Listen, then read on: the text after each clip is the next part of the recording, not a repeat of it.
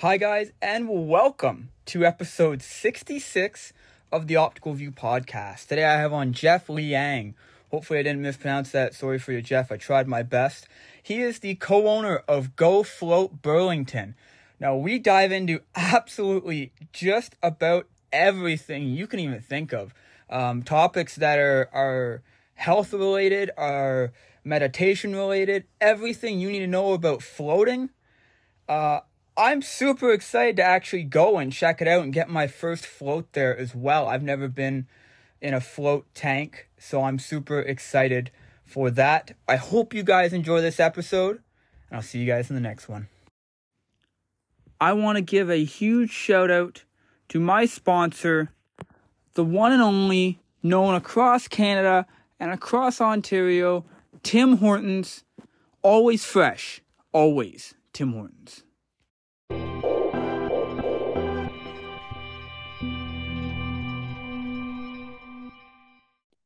Hi guys, and welcome to another episode of the Optical View podcast. It's kind of different style today. I'm super excited for this one. We have a co-owner here of GoFloat Studios in Burlington. How's it going, Geoff? I'm good. How are you, Dylan? I'm great. Now, before we get into some of the juicy stuff and kind of dive a bit on the business stuff, I have some quick rapid fire questions just so that people get to know you a little bit. You can answer either personally or as a whole company, whatever you choose. Sure. Favorite genre of music? Oh, I like metal and jazz. Wow, very contrast there. What is your favorite thing about yourself? um, that I never give up. Love it. What do you think is the best gift that you've ever received? Oh, um, my family and friends. I'm gonna flip that around. What do you think is the best gift that you ever gave? Uh, my time and energy. Yes, beautiful. Do you have a favorite quote? If you do, what is it? Oh, that's a tough one too. Jeez. I would say,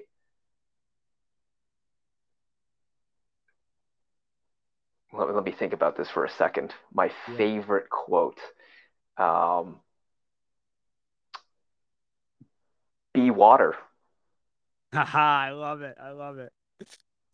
If a movie ever gets made about you, who would you want to play you in the movie? um,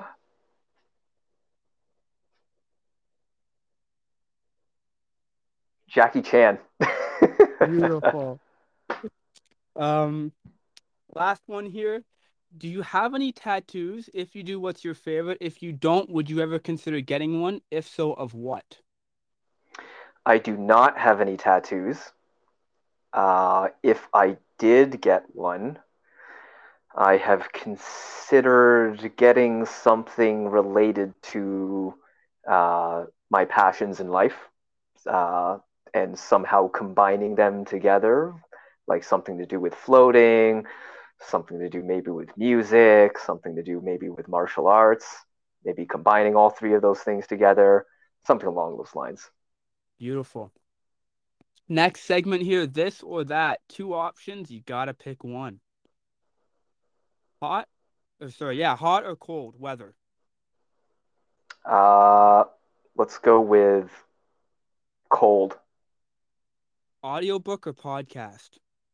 podcast. Cats or dogs. Oh, dogs. Hot bath or ice cold shower.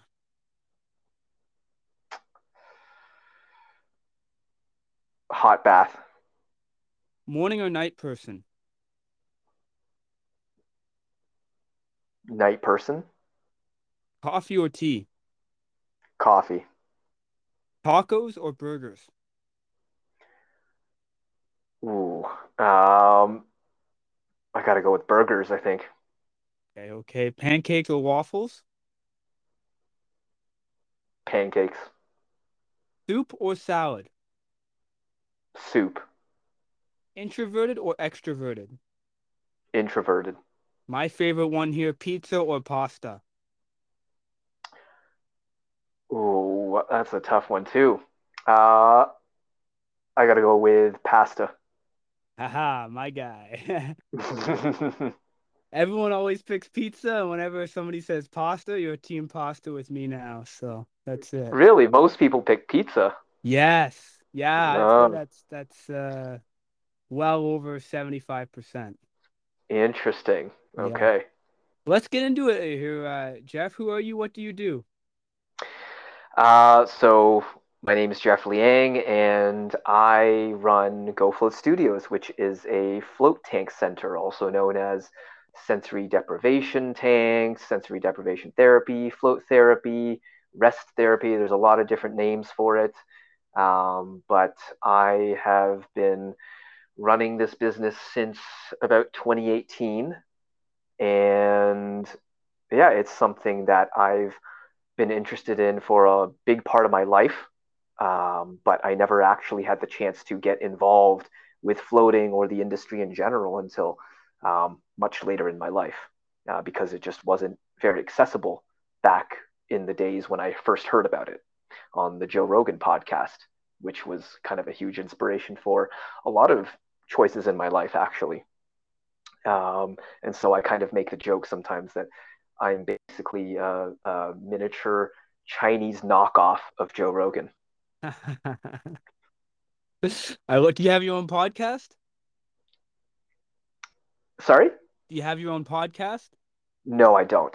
No, not yet. Not yet. That's the right answer. Well, tell me about the first time that you actually had a float yourself, and what was that like? And was it what you thought it was? Yeah, so I'll go back to when I first heard about floating, which was way back in high school. And that's when I started listening to the Joe Rogan podcast. And that was the early days when he would talk about he had one in his own home and how it was such a great thing for his physical and his mental health and being able to kind of disconnect from the world and get a little bit more in touch with his own consciousness, and a lot more introspective about the things he wanted to, you know, think about in his life and have some space from the external world, essentially. And that's kind of what really drew me to floating, was this whole idea of um, being able to have nothing else coming into my mind or my awareness as a person, and just being completely alone with myself and my thoughts, and being able to um, really get deeper into, you know, what is it that like I know about myself. And I didn't get to try my first float around until around 2016 or so, 2015 maybe. And that was when I was well into my years of university. And back then, there were not a lot of float centers around. So I had to go all the way to this place in Thornhill. And I remember pulling up to the address, and it was just like some person's house. And I was like, okay, this is kind of weird. Yeah. And then I knock on the door, and this lady opens up, and I was like, is this a float place? And she's like, yeah, come on in. And she's got her whole family inside. I'm like, okay, this is kind of weird. And she's like, yeah, just head on down to the basement. I'll be with you in a second. I'm like, okay, this is the start of a horror movie where I get murdered. Hmm. And I go downstairs, and her whole basement was basically turned into a wellness center of like, she had sauna, she offered massages, and she had one float tank in there as well. And it was a very old style of float tank. And that was my first experience. And it probably took me like, it was an hour long float, and it took me like 45 minutes before I could truly settle my mind and basically lose my sense of self awareness. But that last 15 minutes was probably some of the most blissful time that I've ever experienced in my life. And when I came out, I was just like, okay, this is incredible. This is uh, much more than I thought. It wasn't just for, you know, introspection and a lot of like self reflection inside the tank, but it was also a way to kind of like truly be present in the moment and let go of all my thoughts and be in a complete flow state while doing absolutely nothing. And it was some of the most restful time I've ever felt. It was the first time in my life where I felt like I could actually um, get in touch with what I want and think about, am I on a path of my life that is aligned with who I am and what I want? Because up until that point, I felt like my entire life was a series of decisions that were influenced by society, by my parents, by friends and family, by external sources. And not that I was unhappy with my life, but I would say that I was kind of running on the momentum of what everyone else had expectations for. Yeah. And so that was kind of the first time I was like, okay, I'm going to self assess whether everything I'm doing right now, like being in school, working a job, all that kind of stuff, like, is this the path that I want, or am I just trying to satisfy everyone else's expectation of me? And that was a really kind of um, opening question for myself in terms of where I want to take the direction of my life into. Wow. Um, yeah. So that's kind of what set me down on this path of exploring floating more and more. And ever since that first float, you know, other float centers started popping up. And I thought to myself, okay, this is something that's definitely gaining a little bit of traction. Um, and I saw float centers popping up in, you know, Toronto and other parts of Ontario, and I started going to those places and checking them out, and again having very similar experiences of um, not just like mental relaxation, physical relaxation, but also a lot of time to really spend time with myself, because I feel like every day in our lives, you know, doesn't matter what you're doing, you're constantly having your attention taken away by something else. You know, whether you're at school, you're at a job, even if you're on vacation or media, just playing around on your phone, that's all stuff that's taking your attention elsewhere. It's telling you, hey, you need to focus on this right now. And floating was kind of the one place where I could say, okay, there is nothing else influencing the way I think right now. Everything is my own thought process. Everything is my own kind of like um, doing, in a sense. Does this make sense at all? I know Yeah. I sound kind of crazy. No, I mean, the words that you're saying make sense. Now, I should give you a disclaimer. I've never done a float session myself, so I won't be able to understand the experience that you're having because I've never had that personally. But the Mm-hmm. words that you're saying, I fully understand. Have you done any meditation in your life? I have, yeah, that was actually a question I wanted to bring up. It seems like what you're talking about, it's very almost in tune to a meditation state. Yes. Do you find? So yeah, it's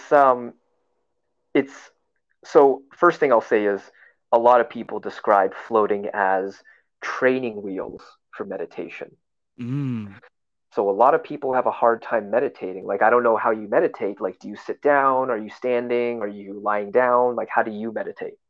So I've done a couple different ways. The way that I find best is right after a hard, vigorous workout. If I can find a nice, quiet place, sometimes I have to use earplugs if I'm still at the gym or whatever it is. And it's not like a weightlifting gym. It's usually a commercial or it's gym myself.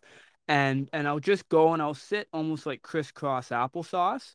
And I'll set a timer for, whatever the time I need to leave at. So sometimes it's 25, sometimes it's longer, and I just try and constantly think about nothing, and it's fighting that urge of all the thoughts that come in my mind. And sometimes, most of the time, to be honest, it's very tough for me to get in that almost like the flow state that you described. Hmm. So there's a couple things here, right? So this flow state we're talking about, a lot of the float industry, we used to describe it as the theta brainwave state. So right now, as we're talking, being in a wakeful state of mind, we're kind of in alpha or beta brainwave stage. When you're asleep, you're in kind of delta brainwave stage. And theta is right in the middle where you're not fully asleep, you're not fully awake. It's kind of an in-between state of consciousness.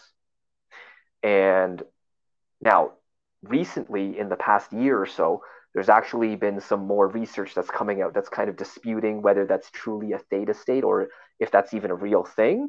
I don't want to get into that right now, but a lot of people do experience that when they go in the float tank, which is they get to this place where they lose their sense of self. They lose their sense of self-awareness. They lose their sense of time, of when they are, where they are, who they are.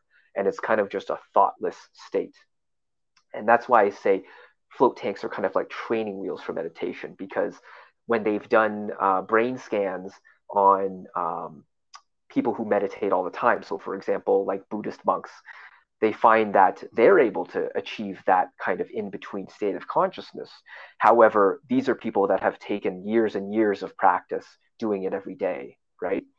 And float tanks are kind of like a cheat code for that. That's why I say it's kind of like training wheels for that, because these Buddhist monks or whatever kind of background they are, if they're very experienced meditators, they have a lot of practice at basically blocking out all the distractions in their life. Yes. Coming into their awareness, right? You're describing a similar thing where you're at the gym, you need to put in earplugs. Why are you putting in earplugs? Because you need to block out the noise. Yes. Right. And a really expert meditator, let's say, would not have to need those earplugs because they'd be able to do it on command to block out the noise coming in from the rest of the world. Right. And so float tanks, the way for people who don't know, the idea is that we design our rooms to be as soundproof as possible. There is a light inside which you can turn off so that it's complete darkness inside. And the water is heated to your skin temperature so that you don't feel like it's too hot or too cold. It's supposed to be so that your body acclimates to the temperature of the water, and so you won't feel the difference between your body, the water, and the air. And it's kind of like you're floating in space because you lose your sense of touch.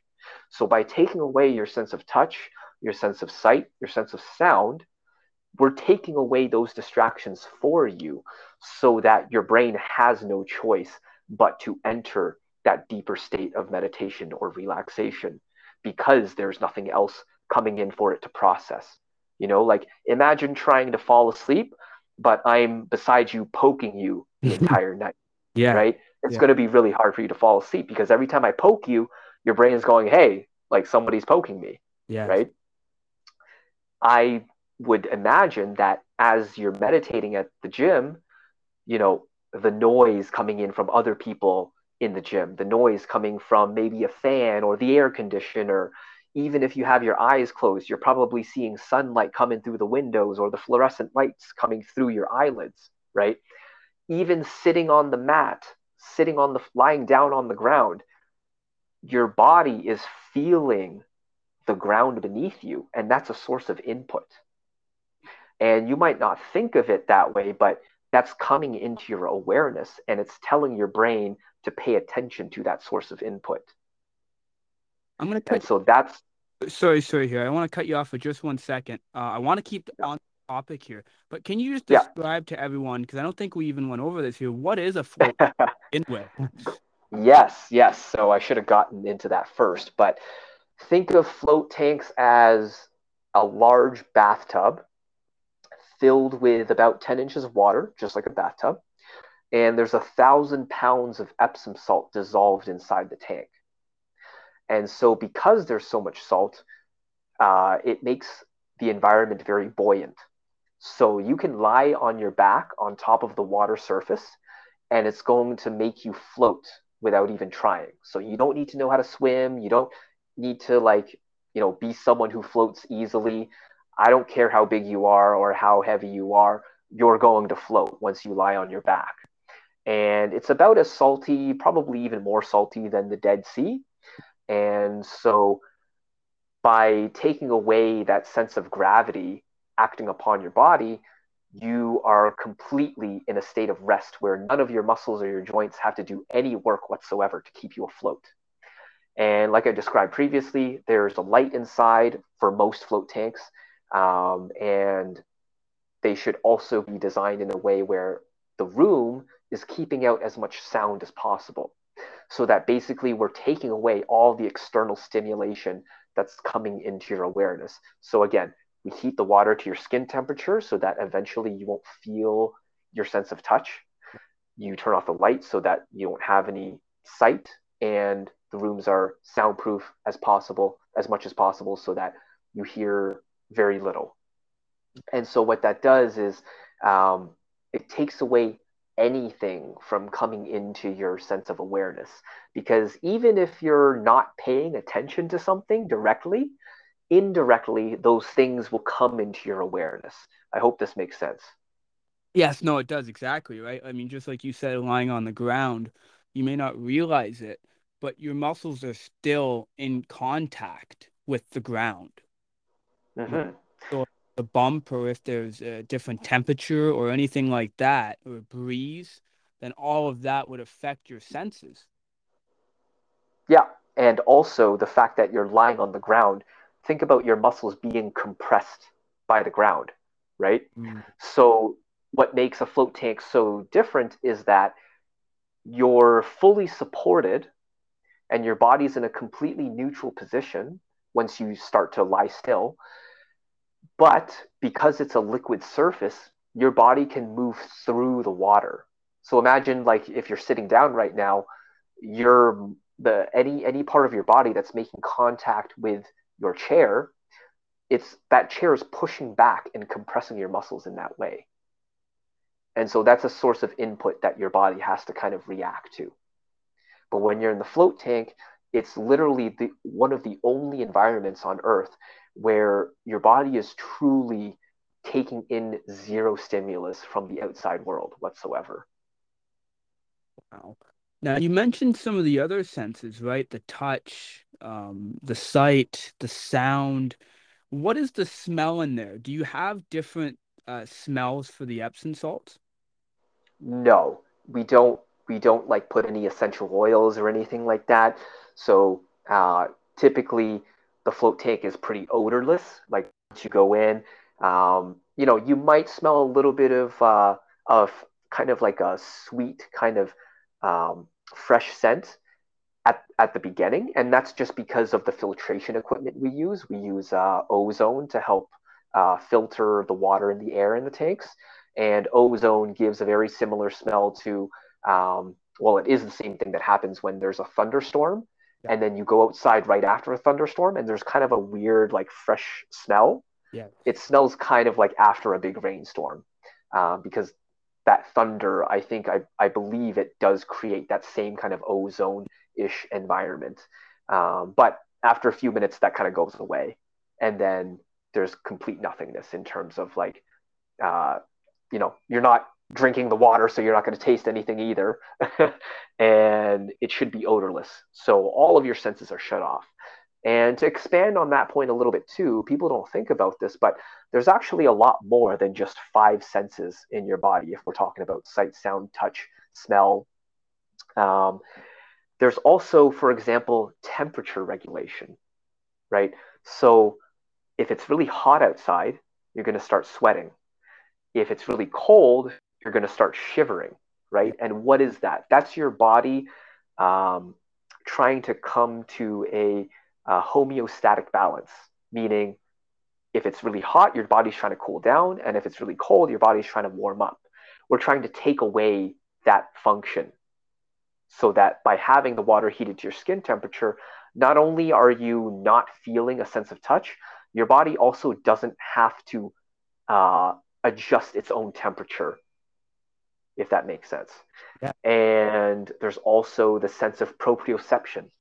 So we take that for granted as well. Like, let's say you're just going for a walk, putting one foot in front of the other, your body's actually doing a lot of internal calculations as to, where should your foot go to maintain your balance. There's this idea of equilibrium inside your brain.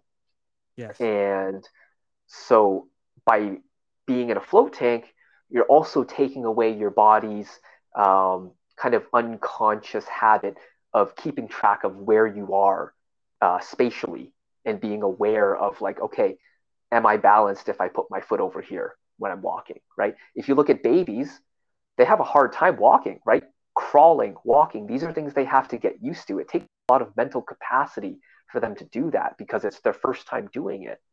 But obviously, once they become, a little bit older, those functions of walking and crawling, they become totally instinctual and natural. But that doesn't mean it doesn't use up resources in your mind and your body to make those things happen. And so there's tons of other senses, if you want to call it that, that are in your body that a float tank takes away from your brain from having to process. Mm. Now, you also mentioned the perception of time and how it kind of feels like it's altered while you're in the tank, right? Mm-hmm. Yeah. For that, So, sorry, and for that first time, when you describe it, took about 45 minutes for you to get in there, right? mm-hmm. Like first off, how did you know it was 45 minutes? Did you have is there a timer in there, and what did the last 15 minutes feel like the first time compared to what it feels like for you now? I don't know if it was exactly 45 minutes. That's just my estimate. Okay, yes. So most people, their first time, and it again, it ranges from person to person, but some people are able to get into that very deep state of relaxation quite easily, especially if you meditate all the time, if you do a lot of activities that are activating your what's called parasympathetic nervous system, that is your relaxation response. So a lot of people who do yoga, who meditate, who do kind of any kind of like Zen activity, let's call it, Yeah. those people have an easier time. It might take them only 10, 15 minutes to get in a float tank their first time. But myself, I was a very kind of like, my mind's racing all the time. I was on the go all the time. So it took me a lot longer to get to that deeper relaxation state. And you can think of it as kind of like a muscle, right? Like if you don't work out at all, when you go to the gym, you're going to have a hard time keeping up, with your cardio, with your strength and all that sort of thing. Yes. But if you're already in shape, it's a lot easier for you to get through a workout. Yes. So same thing with your nervous system. We have what's called you've probably heard of this before, but your fight or flight system, right? Yes. That's your sympathetic nervous system. This is the thing that keeps us alert, that keeps us awake. So when you're driving a car, when you're crossing the road and looking both ways, that's your sympathetic nervous system on uh, like full activation because it's watching out for threats. It's being aware of where you are every second, making sure that you're not in danger, right? Use that for when you're at work, when you're training in the gym. It needs to keep you sharp and on your toes, right? But if you stay in that all the time, that's what causes chronic stress. That's what causes exhaustion and fatigue and leads to all these other problems that we see today with like burnout and depression and, cardiovascular risks when it's associated to stress and strokes and all that kind of stuff, right? And so the opposite of your fight or flight system is your rest and digest system, what's called your parasympathetic nervous system. And we need that for when we're falling asleep at night. That's the thing that helps you fall asleep to stay asleep. It's what helps you unwind after a long day. It's what helps you kind of like, um, you know, be able to sit on a beach and relax.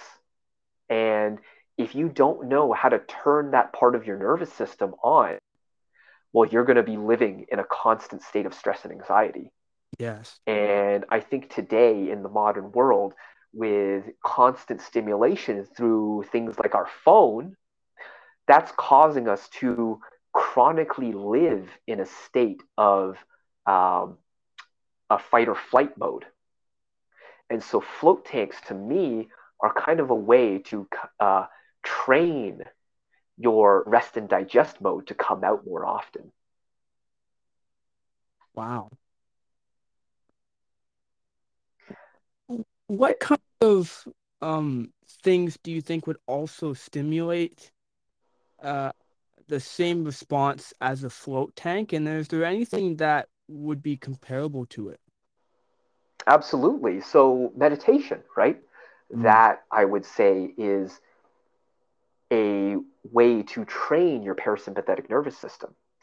A light walk or jog, as long as it's not too strenuous, that could also put you in a meditative state or a parasympathetic state.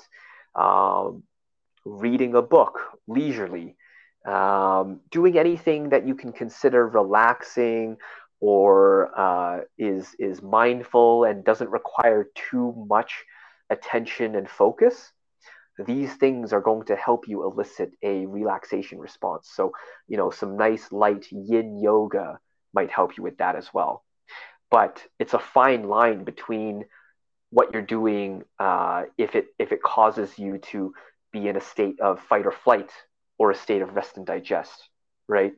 Um, Playing music could also be a relaxing thing, or listening to music, listening to an audiobook. These things could elicit a parasympathetic response. Being in a dark room, that could also help as well.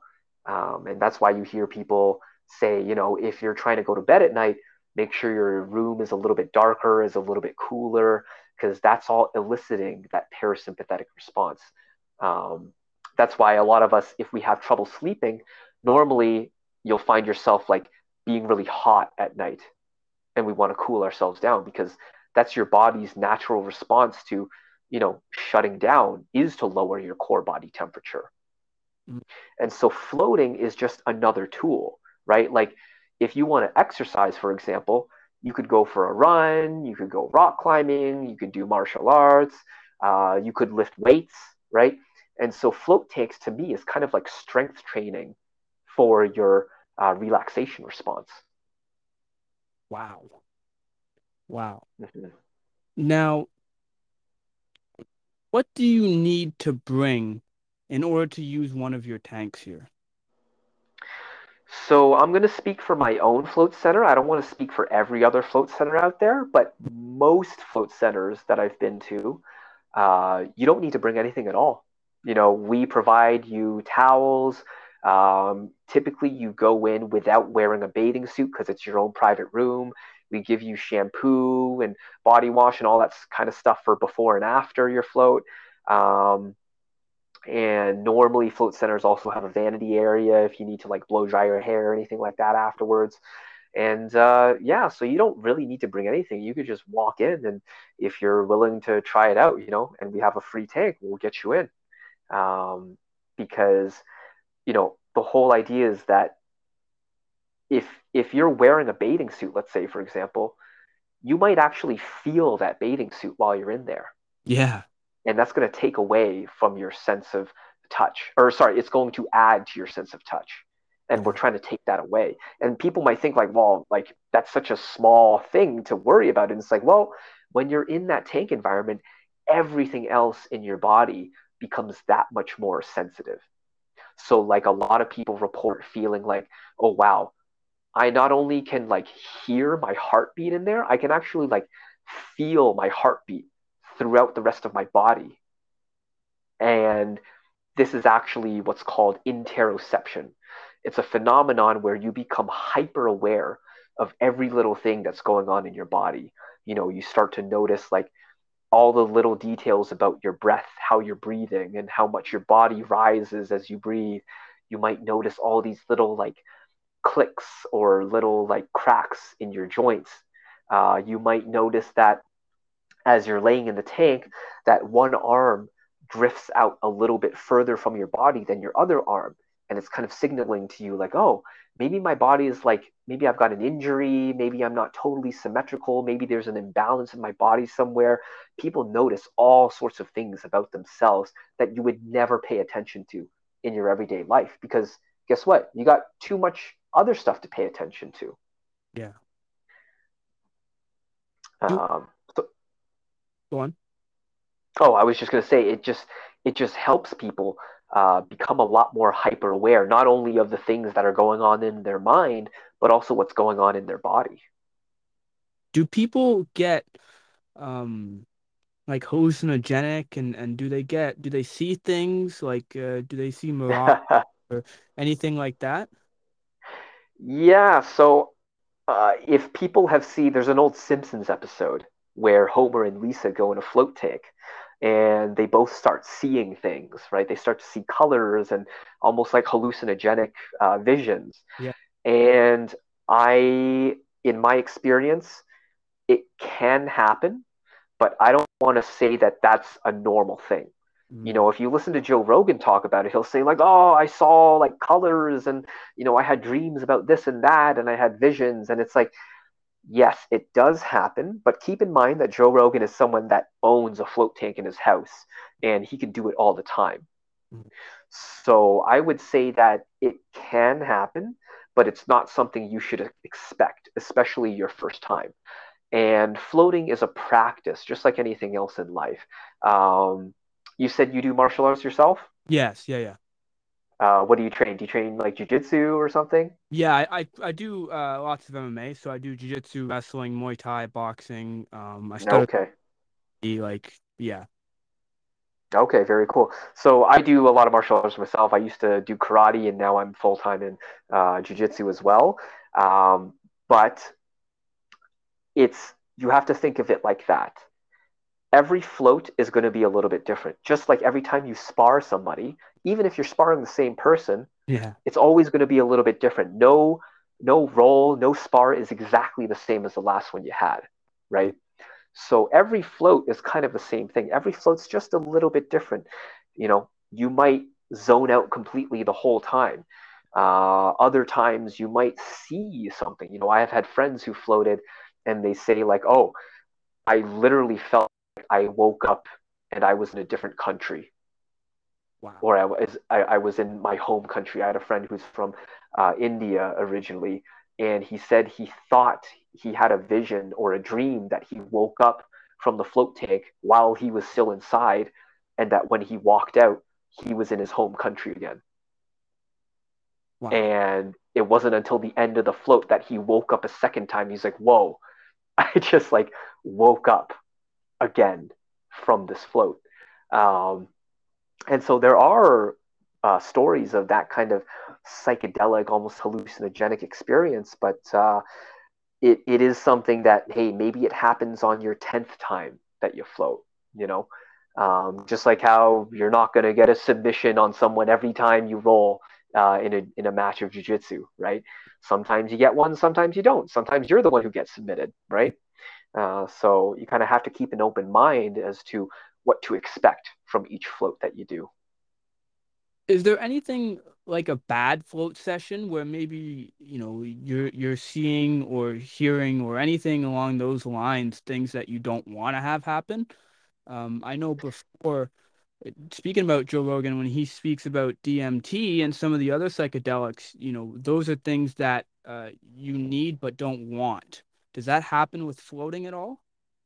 Absolutely. So I would say that there's no such thing as a bad float because there's no wrong way to float, in my opinion. I would say that there are definitely people who have quote unquote struggled their first time in a float, as in they were not able to shut off their mind, or they had a lot of anxiety throughout the float, or they had a lot of internal thoughts that they were fighting. And although that might be an uncomfortable or unpleasant experience, I would say that there's nothing wrong with that. The float tank is simply reflecting back to you what's going on with you. And so if you're feeling a lot of pain psychologically or physically, even, that's not the float tank causing that pain to you. It's just something that's within you that you weren't even aware of until the quiet space of the tank made that very loud to you, if that makes sense. So, just like how in martial arts, if you're a white belt and you want to start sparring with someone who's a black belt, you're going to be put in some pretty uncomfortable positions, right? Yes. But it's also a learning experience as to here are the things you need to work on. Here are the things that you're not so strong at, right? And so floating is kind of the same thing, and along the lines of psychedelics, you mentioned Joe Rogan doing DMT, and sometimes very unpleasant experiences. It could happen in a float tank, and if there's a lot of internal struggle going on inside you, depending on what's going on in your life, those things could come up in that float, and it might be very unpleasant. But if you're willing to kind of confront those things, we've seen at my float center a lot of people come out, um, you know, having had a lot of time to process those things. And I've seen some, very intimate uh, experiences where people come out and, they might be in tears because something that has been bothering them for a long time came up during the float. And that was the first time they actually had to confront those things full on without being able to reach for their phone to distract themselves with an Instagram post, you Yeah. know, or oh, there's this really uncomfortable thing I don't want to think about. Let me go watch some TV. Let me go do this other thing and distract myself. When you're in the tank, you can't escape yourself. Yeah. So you kind of are, forced into those positions. Now, I also want to mention right now that you're never locked inside the tank. Yeah. You can always get out anytime you need to. But even if you get out early, I would say that that's just you. Um, it's just you revealing to yourself that, hey, maybe I'm not ready to confront those things, or maybe I'm realizing that this is something that I need to deal with in another way in my life right now. And float tanks are simply just a reflection of what's going on inside you at the moment. Wow. Wow, that sounds it sounds incredible, and it sounds like it might be a journey. How often would you recommend for somebody to float? And do you offer like a membership for I guess pricing discounts or anything along those lines?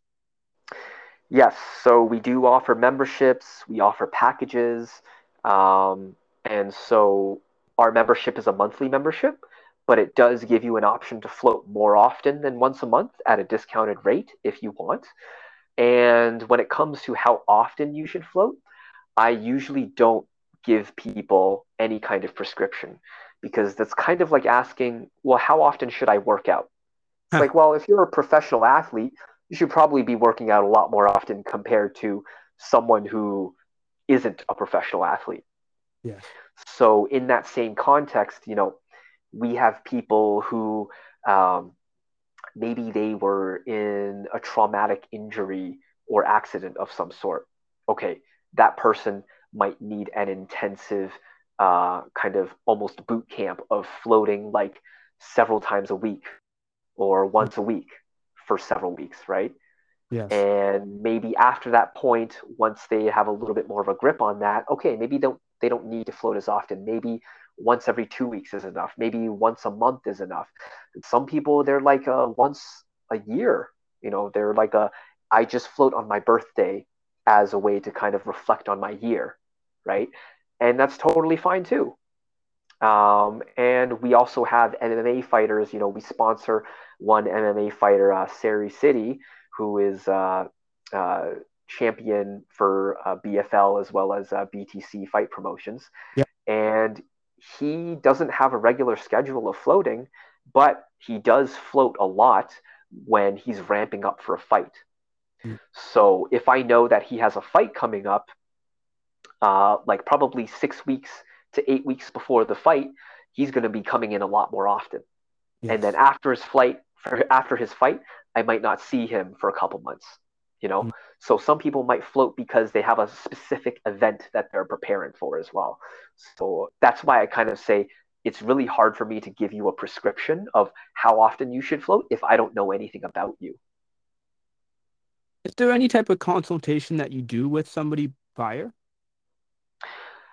So at the moment, we don't have anything official, but I will say we are working on something like that. So we are building out a program right now that is designed to be a much more um, personal kind of assessment, let's say, of your situation and where you're at. And we are building out a program for people to have a lot more of a one-on-one relationship with us so that we can actually get you the results based on the issues or problems that you're facing right now. So people come in for all sorts of different reasons. They might come in for, joint pain or back pain. They might come in for physical reasons like muscle soreness. Maybe they had a concussion. Maybe they just had surgery. And on the flip side, we have a lot of people as well who come in because they suffer from PTSD, they suffer from anxiety, they suffer from depression, or all sorts of different mental health issues. And floating is kind of a way that helps them, you know, reset their hormonal balance. They reset, you know, the chemicals that are in their brains in terms of like dopamine and all that kind of stuff as well. Cortisol, which is your stress hormone. And there's a lot of research out there that floating has shown to help with those things of bringing your body back to a state of balance. So we are building out a program right now to help people with very specific problems, and that should be rolling out later this summer. But I don't want to give too many details away on that because we are still building that out currently. For sure. Um, just kind of curious. I know you mentioned some of the other issues here, even physical and mental. Do you do you bill to benefits? Are most benefits covering floating? So right now the industry is kind of in a gray area. People can get it covered, but we don't do any direct billing and we can't make any guarantees on whether floating is covered for you. So if anyone's interested in that, I would say to check with your provider, your employer, or wherever you're getting your benefits from and check to see if floating is covered because some people get it covered under massage therapy. Some people get it covered under different umbrellas like hydrotherapy, and others might get just a general health and wellness spending account, and floating might fall under that as well. And we can provide all sorts of receipts and info about, how many floats you have and your bookings and how much you paid for them and all that kind of information. Anytime someone has gotten it covered and they needed that info for their employer, we're able to provide that for you to get reimbursed. Okay. I do have a couple more questions. I know we're getting tight on time here. It seems to just fly away when the conversation's good, right? So, Yeah. can you float with another person, or is it solely individual? So there are float tanks out there that do a, I guess you would call it a couples float, where two people can be in at the same time. However, we don't offer that at my center. Our tanks are all just for single person use only, although we have multiple tanks. So if you wanted to come with a friend, you can. You just be floating in separate tanks. And my own personal belief is that I I'm not so in line with the couples float just because the whole idea is to again take away all your senses. And if you're in there with somebody else, to me, that's kind of like a source of distraction. Now, other float centers might disagree with me, but that's just my own personal stance on it. Of course.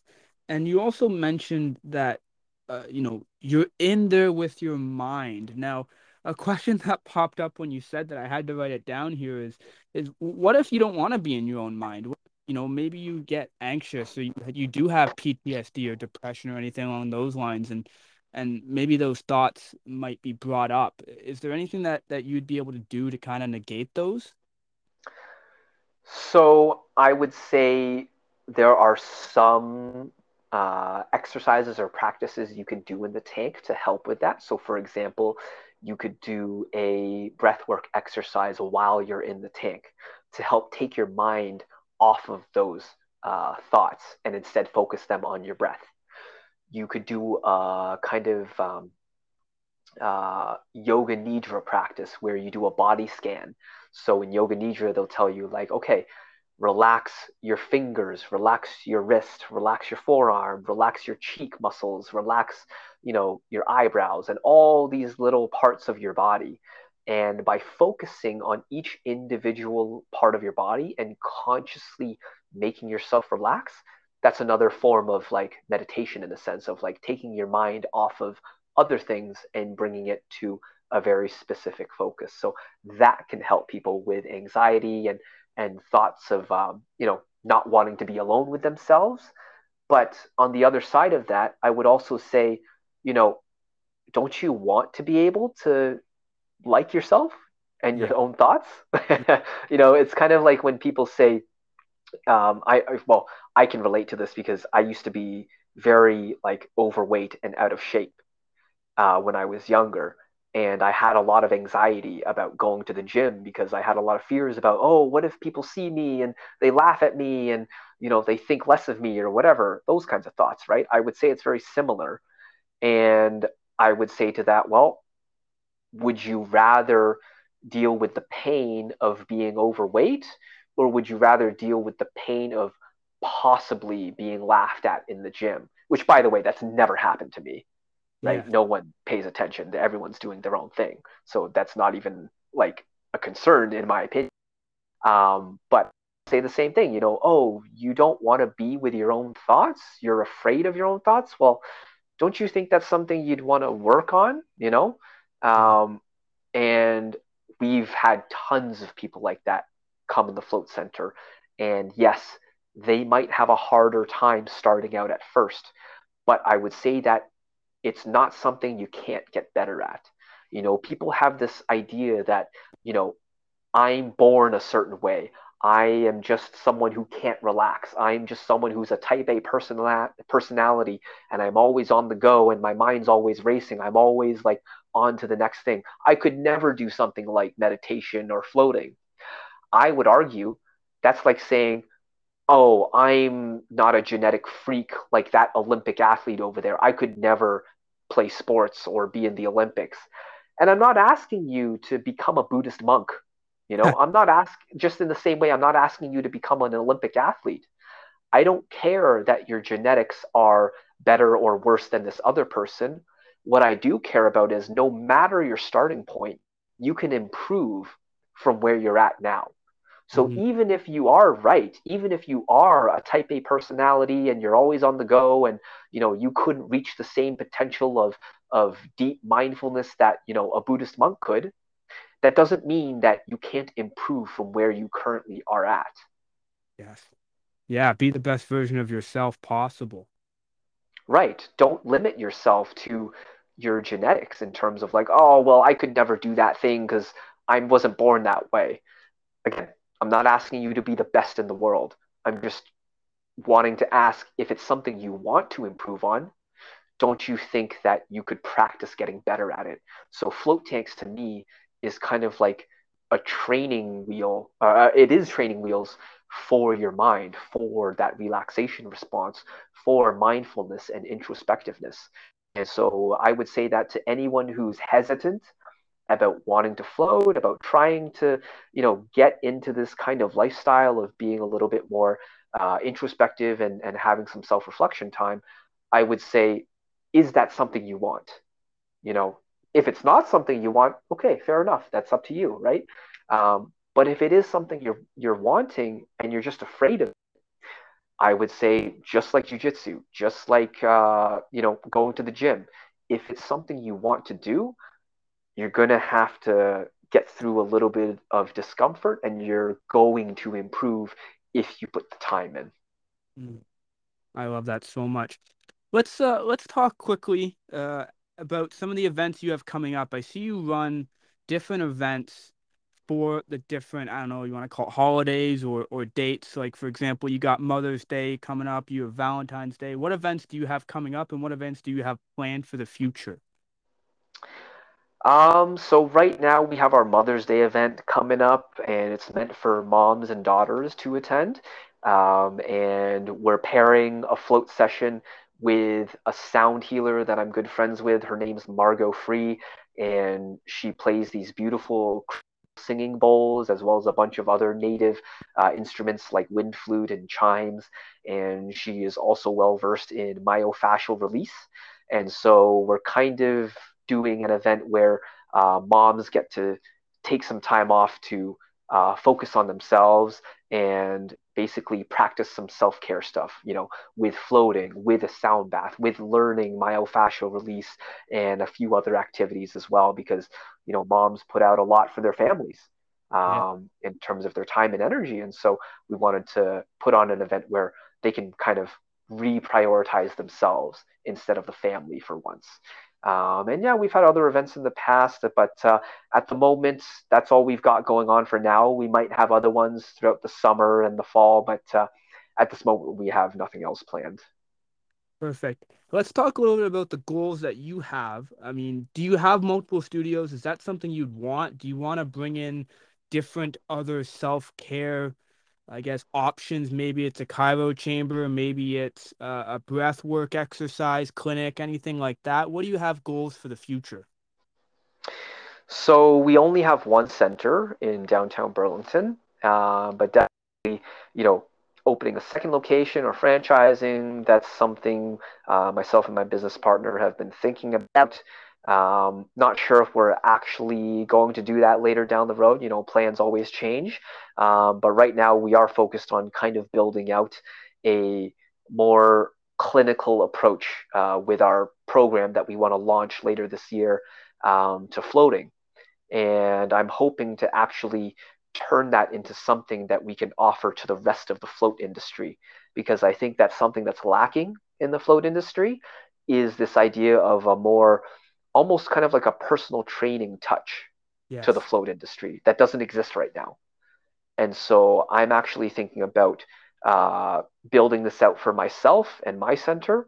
And then whatever success I see with it, I want to continue refining it, improving on it, and then hopefully sharing that with the rest of the float industry and making my mark on the industry that way, instead of just opening up another second location. Because I think what I'm building right now could be a lot more scalable and could impact a lot more people around the world uh, than simply opening a second physical location. So that's kind of where I'm at right now. But hey, business is a very volatile thing, and plans can change all the time. But that's kind of where I'm at right now. Yes. I know we're tight on time here. I do have three closing questions, but before I get to those, is there anything that I haven't asked you that you think I should ask you, or any other comments that you have about floating in your center? Um, no, I think you were pretty thorough about prying into the float industry and what it's all about, um, and why people do it. But yeah, I think we're good there. Awesome. Well, let's move into these closing questions here. First question, what three qualities do you possess that make you successful? And I'm going to flip that. I'm going to add to it. What three qualities do you think the business has as well as you that makes the business successful? So three qualities that make me successful. I would say one is my my philosophy on to never give up. That's something that's been instilled in me since my childhood, doing karate. Is that no matter how tough things get, no matter how dark things might seem in your life, if you just keep pushing forward, a brighter day will come. You Yes. just have to never give up. That's one of the things I think I is probably the strongest quality in myself that has led me to where I am today. Um, I would say another quality is my never-ending curiosity to continue learning. So even after I've finished my university degree and all that kind of stuff, I think a lot of people, when they reach adulthood, they feel like they don't need to learn anymore. They're done with reading books, they're done with acquiring new skills. And I think my insatiable curiosity to continue learning is also a part of my success. And it doesn't even have to be related to your career. When it comes to, my passions in life, whether it's music or martial arts, I love continuing to learn the craft of those things and improving at those things. And I think that carries over into business in terms of how can we always improve? How can we always think about things a little bit differently and do things a little bit differently? So that's the second quality. Um, and the third quality, um, I would say is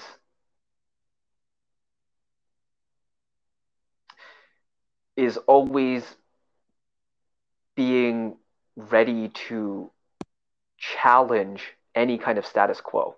Mm, yeah. So just because this is the way something's always been done doesn't mean you have to do it that way. And whether that's the path in your life that you want to take, like, oh, I want to open this business, I want to get into this field or whatever. You might look at other people for inspiration in terms of like, okay, this is how this person reached success. And yes, success does leave clues. And I'm not saying to disregard other people's paths totally, but I am saying everybody's different. And so when you inevitably encounter obstacles or situations that were different for, let's say, your parents than it was for you, you need to have the courage to say, no, even though I'm faced with a new thing that no one else has encountered before, you've got to have the courage to figure out your own path around that and not look to anyone else's method of doing it. And you're going to make mistakes, but that's part of it. You just have to be creative and find new ways around that. Because, I mean, hey, we're living in the best time in human history in terms of having access to information with Google and YouTube. You can learn anything you want. Yeah. So there's no excuse for anyone to say, well, this person had it easier than me, or this person, had these circumstances. I don't care. There's going to be a way for you to figure it out, and it's on you to blaze your own trail in that way. Beautiful. If you could go back in time, what is something that you would tell your younger self? Hmm.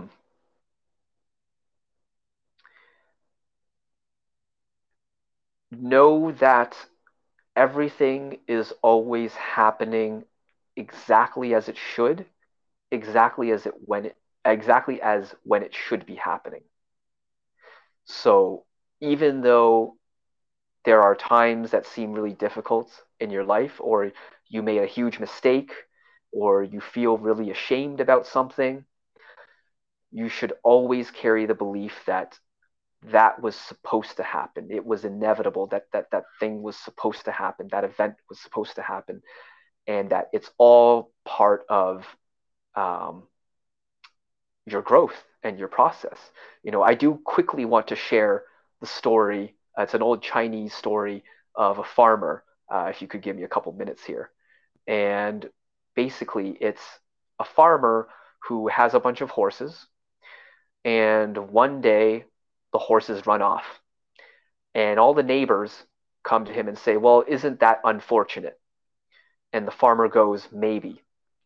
The next day, all the horses come back and they bring with them extra wild horses. Yes.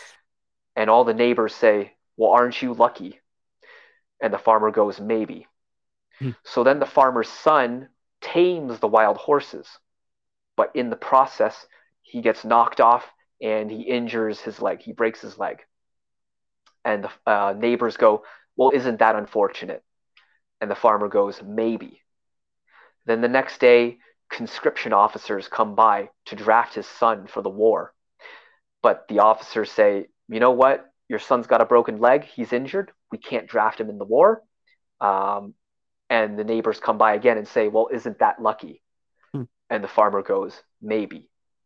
And so the point of that story is you never know the consequences of your fortune or misfortune in life until much later. So it's important that you treat every single thing in your life, whether you perceive it as good or bad, to know that that's just your perception in that moment, and that you never know what may come of that quote unquote good or bad thing later in life. Yeah, I've heard that story before. I love that story. That's beautiful. Mm-hmm. And I think that has, if I could tell my younger self that, I would have saved myself a lot of, um, let's say, discomfort and anxiety in my life from knowing where my life is going to go. What is something you do every day that you are proud of?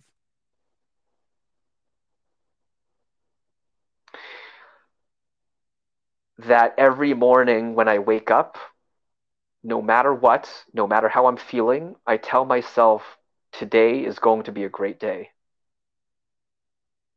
Wow. I'm gonna add an extra one here for you because I think it's gonna be an incredible answer, just like the other ones.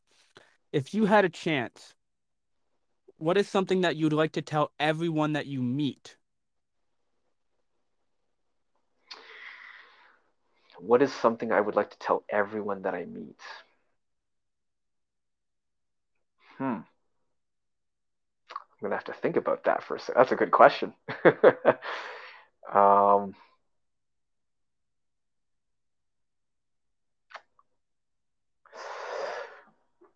I would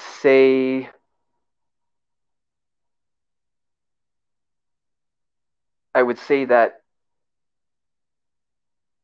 I think I would just say the same thing about what I would tell my younger self, Yes. which is that everything is always happening as it should, whether or not you perceive it to be that way, because your perspective is kind of your reality.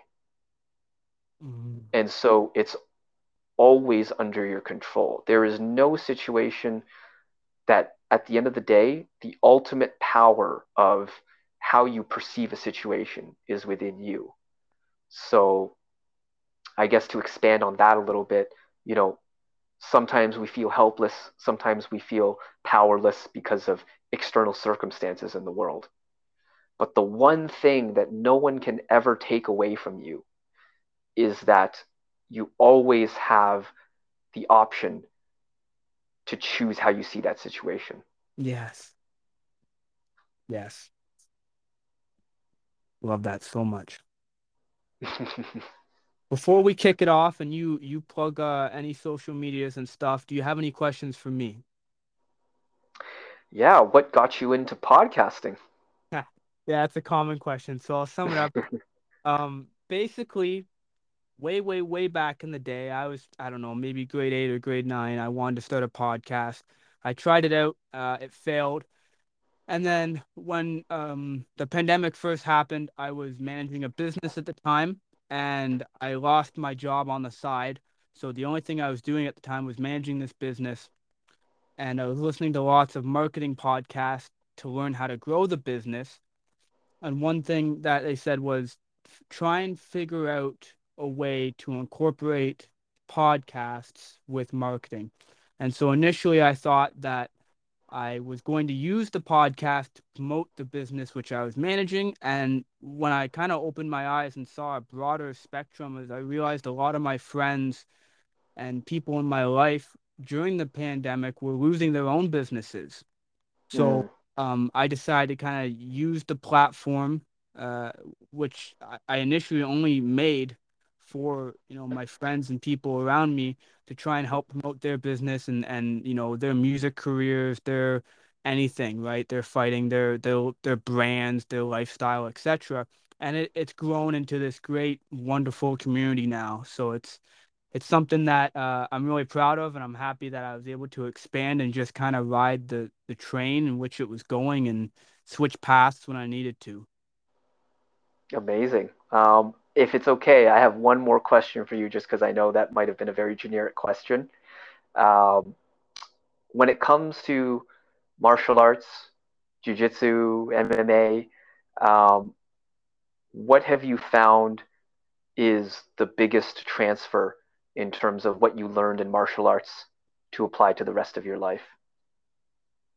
You quit now, you'll quit anything, right? So, like you mentioned with the white belt going against a higher belt, I think you mentioned black, but there was one particular time that I can remember I was rolling with somebody. In this case, it was a black belt, and he was purposely putting me in these terrible and gruesome positions that I immediately after, I think I threw up and I felt, I'm never doing this again. I feel like I haven't gotten better at that time. I've kind of plateaued. And I had another black belt professor who I was close with, and he was watching this roll very intently from the bench, and he could tell I was very mentally frustrated. And he said that, if you quit now, you'll quit anything that when it gets tough. And those Wow. words kind of always stuck with me, and I made sure that even if it's only one more session I go to, then I didn't quit at that moment. I quit after, and that's all it took was, uh, there's a book by Ed Mylett, it's The Power of One More, and that's all it was, is just get myself to that next session, and then from there get myself to the next session, and you slowly see that progression of, I didn't quit now, and if I'm not going to quit that toughest part in terms of that, my current martial arts journey as well, then I know that when things in life get tough, I know I can just do one more, and one more will just bring to the next one, to the next one, until I don't want to quit anymore. Right? Amazing. Persistence. Never Yeah, giving up. exactly. Just like you said, right? I love it.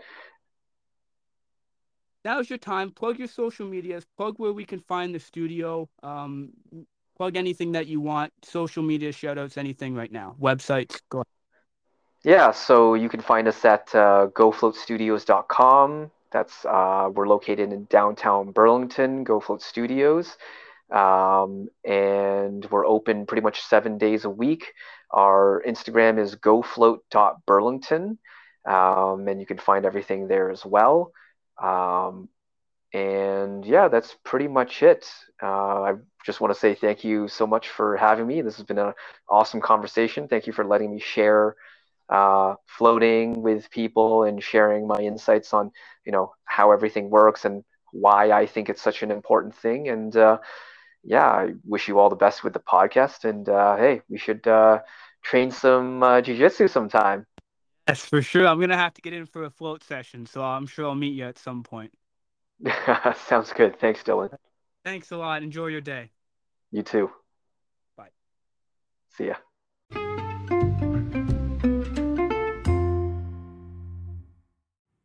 Also, guys, please don't forget, subscribe on Apple, on Spotify, anywhere you guys listen to your podcast. Make sure you guys get the updates on more episodes. As well, Facebook page, Instagram, and now also, guys, super happy, finally got around on the bandwagon, TikTok. Yes, all those will be in the description below as well.